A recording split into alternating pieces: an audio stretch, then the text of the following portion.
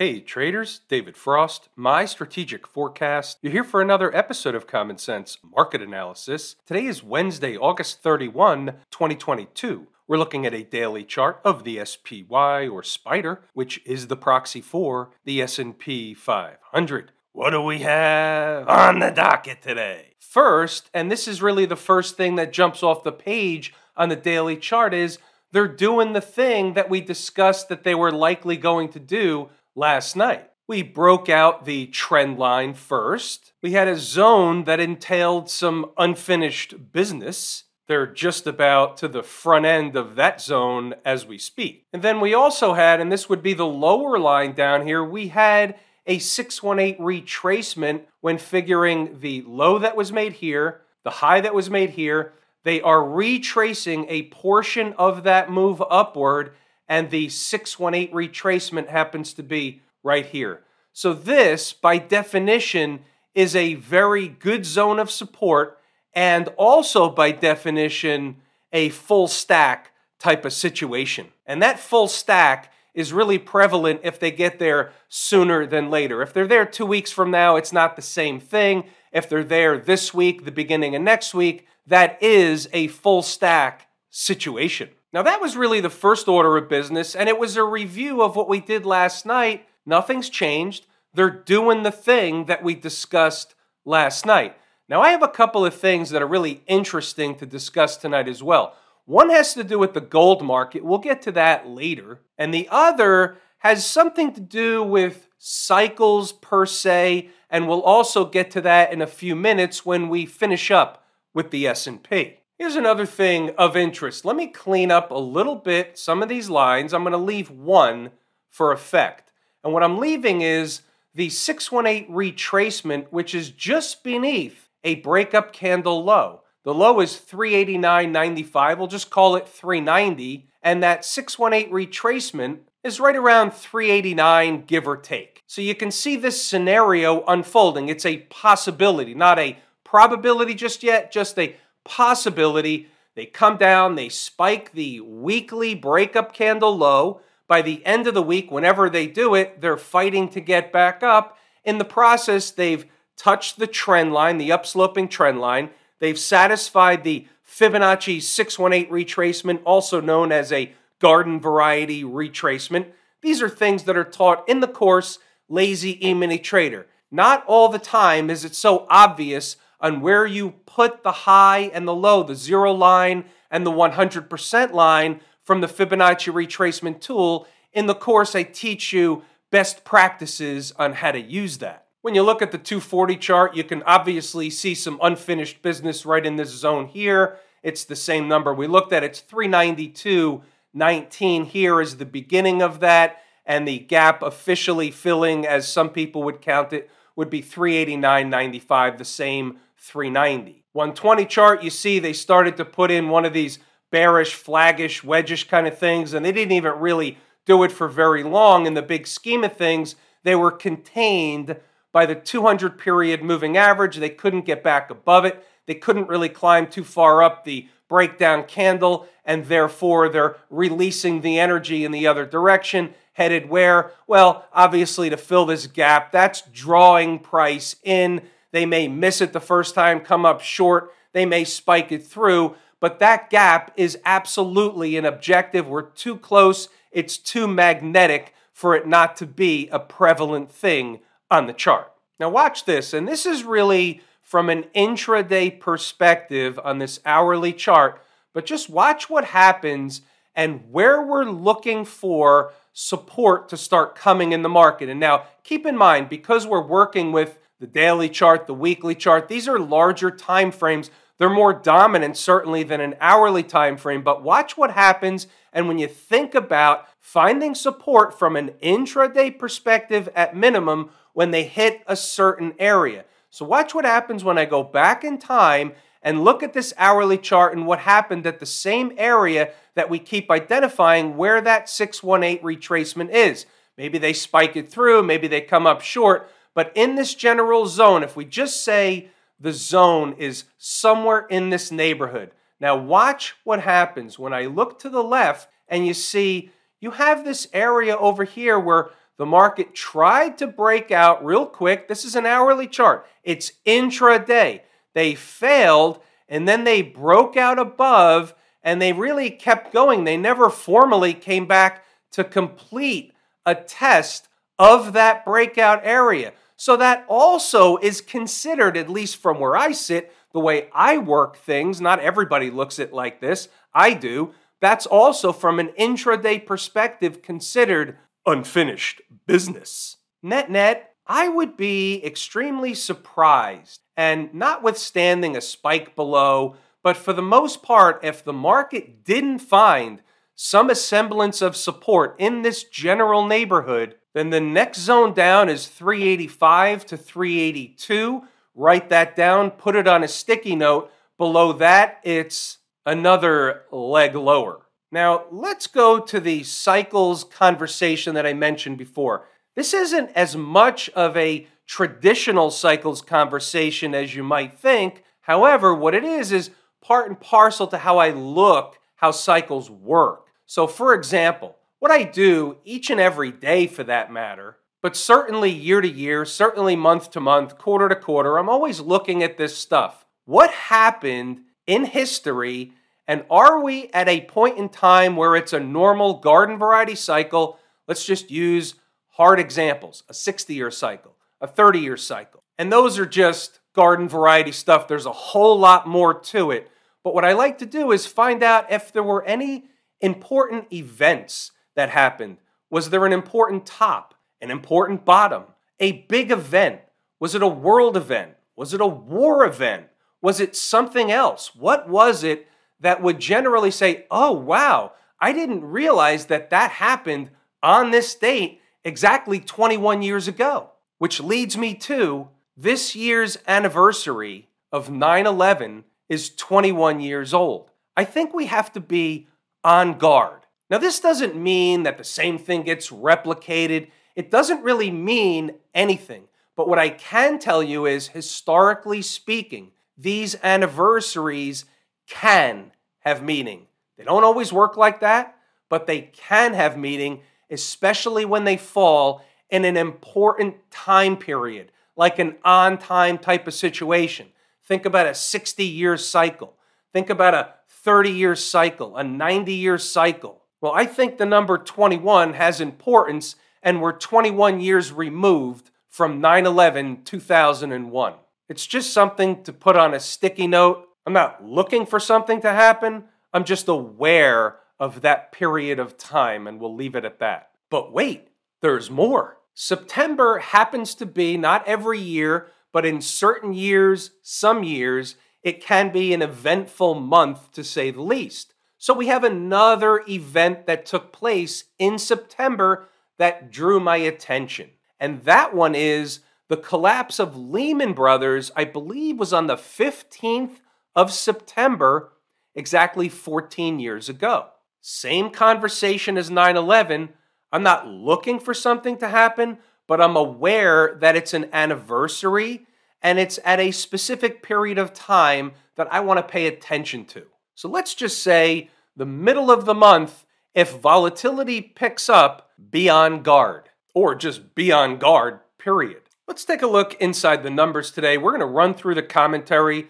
I'll point out a few important items. What I urge you to do is pause the video, read the notes, and double check the work back on the charts. It's hump day already, a little bit of a bounce attempt overnight. Had one of those DCB things going again, fizzled out by 0 dark 30 where we wake up flat to a slight shade of red. Back and forth is normal garden variety market behavior, and so is a bounce from time to time in between the selling. That is normal garden variety. What if we get one this morning? It would be customary for Mrs. Market to pay a visit back to and likely above the big fat round number of 400. Here's a 5-minute chart. Right of the vertical is today's activity, and you can see leading up to the opening bell, they began to creep to 400. They were hanging around 400. They popped above 400, tried to get to the next figure, couldn't actually do it all the way, and then they gave up 400 and never visited it back again. So we know that the market was not going to be bullish, and you'll see this later in the notes, unless it was above 400. Now, what if they keep falling? Well, below 398 opens the door for 397 and a quarter, then yesterday's low at 396.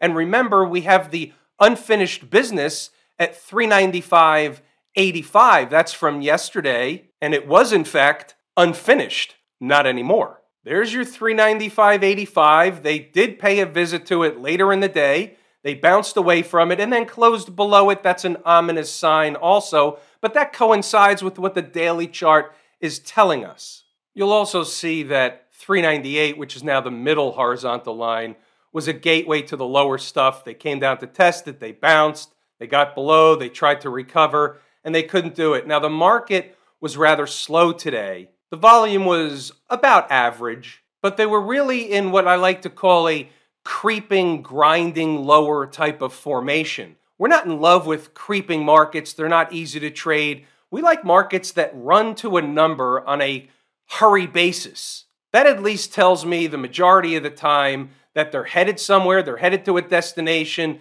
that's where they're going, and they want to get there in a hurry. Generally provides for a good trade.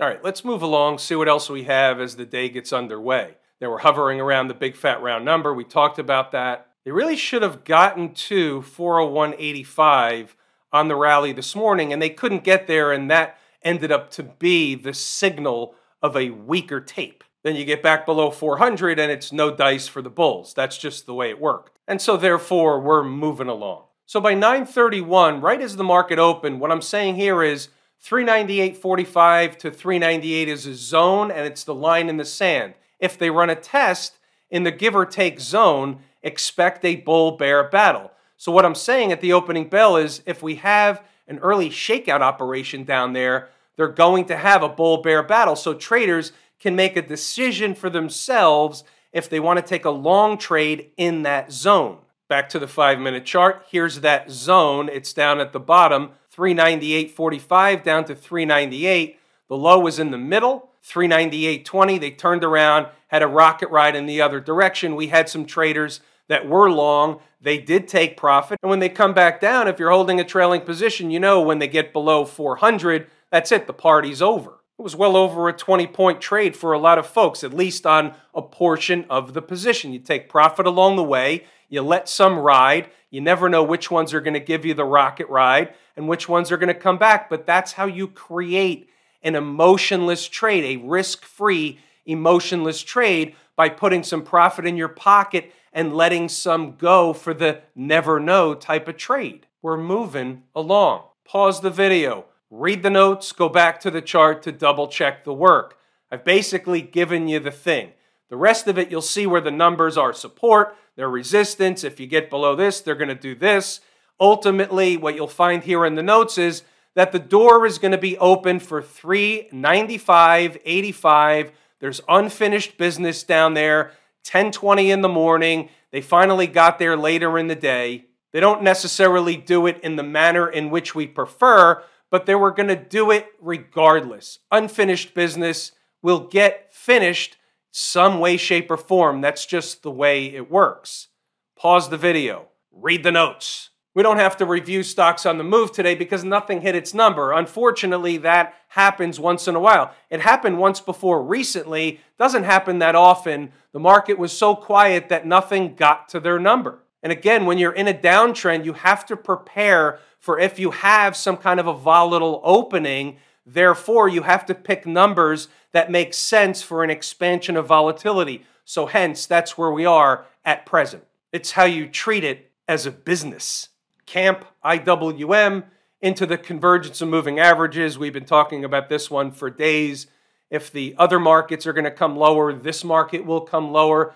It's dripping lower. It's not really down that much today, down $1 and change. It's not a big deal, but they're headed for a destination. They're just doing it slowly. It may have had something to do with the last day of the month. We're still in front of that Labor Day holiday weekend. Technically, we're still in the summer doldrums. Doesn't mean the market can't go down, but we're just not seeing the excitement, the volatility, the volume flood into the market. We're seeing none of that. The folks down at the transportation department are melting away. Why? Because they're headed to where? 13,850. What was low of day today? 13,857, spot 80. Funny how that works. just a fraction short. Now, that number's not the same as it was before. Had they hit it earlier in the day today, you would expect some kind of a reaction back in the other direction. However, the fact that they closed right above it today, you don't know what's going to happen tomorrow. What if they gap below it? That takes that number off the table and it activates a different number. Again, that's the way it works. What's that number, you ask? The next one down would be 13,640. Get out your sticky notes. About the Q people, here we are at that trend line again. Breaking that trend line, closing below 1 day, could be a fake out operation, we don't know. Closing below 2 days, getting farther away from that line in the southern direction, that's going to open up the door for some lower stuff to get activated. Remember, this is the same trend line that we did in the SPY. The QQQ people are ahead of the power curve in terms of the trend line activity. Is it going to hold and be bullish for the S&P? Or is this going to break as the S&P and others come down to reach their ultimate targets? That would be one of those $64,000 questions. The XLF 3280 was a number I believe I gave you previously. Doesn't mean they have to stop there. That's just the next place of garden variety support. It's all the same market. If all the markets are going to come down, the XLF is going to come down right along with them. Same goes for Mr. Smashmouth. 208.65 is still a good number from where I sit. They should get there, give or take, in short order if everything else is going to do what they're doing. Goes into the it's all the same market camp. All right, now let's talk about gold for a moment. This is a monthly chart, and we're really not talking specifically about the charts as much as I'm talking about something that somebody sent me earlier today, and I thought it was interesting, so I really just want to pass it along. It's valuable information. Nobody wants gold. Gold's getting thrown out with the bathwater. Can't catch a bid. Nobody wants to buy it. They're not looking at it as an inflation hedge. They're not looking at it anymore. Every time it goes down, there's 16 ways till Sunday, the reason it's going to go down further. All that stuff. We know that routine. However, just like any other market, sentiment plays an important role. When nobody's bullish and everybody's bearish, everybody's on one side of the floor. So what happens? It tilts one way. But what happens is when things turn for some reason we can't see coming, which always tends to happen, somewhere along the line, gold will make a bottoming formation. It will start from an intraday perspective. It will morph to the daily chart and beyond. Whether or not it's in front of or lower than the recent low, the one made last month, doesn't really matter in the long run, because if it's lower than that, I have another number. It's not that far away. Now, this is the thing that I wanted to discuss. It's hard to see exactly what this is, so I'm going to explain it, and I think you'll get the point. So this is a chart. The symbol is PHYSPREM, which is a comparison of two things. One of the things is PHYS, which is a Sprott product. That would be the sponsor of the exchange-traded product. This exchange-traded fund holds physical gold. It has what's called a net asset value. It's very simple what that is. The net asset value is the net asset value of what's in the fund, period. It's what the fund is worth. Right now, the net asset value trades below the actual value. It's trading at a discount. Now, there's an explanation why this thing trades at a slight discount most of the time, but not one this steep. You can see down here, minus 196. Doesn't matter what that really means. All you need to know is that it never really gets much lower than this area down here. Once here it did, but this is really extreme. This is really stretched. It's the rubber band conversation in terms of bearishness of this particular fund. This means that investors are willing to sell this fund at an actual discount to the price of what gold is trading at. That's what it means when it's trading below the net asset value. And when investors are willing to sell it below the net asset value, that's not normal. There will be a snapback. If you want to read up on it, Go to Sprott.com, Sprott.com. Look for the Physical Bullion Trust. But that was an interesting tidbit. If I told you how much I appreciate each and every one of you, without you, these videos are not even possible. That is true and accurate information. We're pulling the ripcord here today. I'm David Frost, my strategic forecast. Thanks again for tuning in to another episode of Common Sense Market Analysis.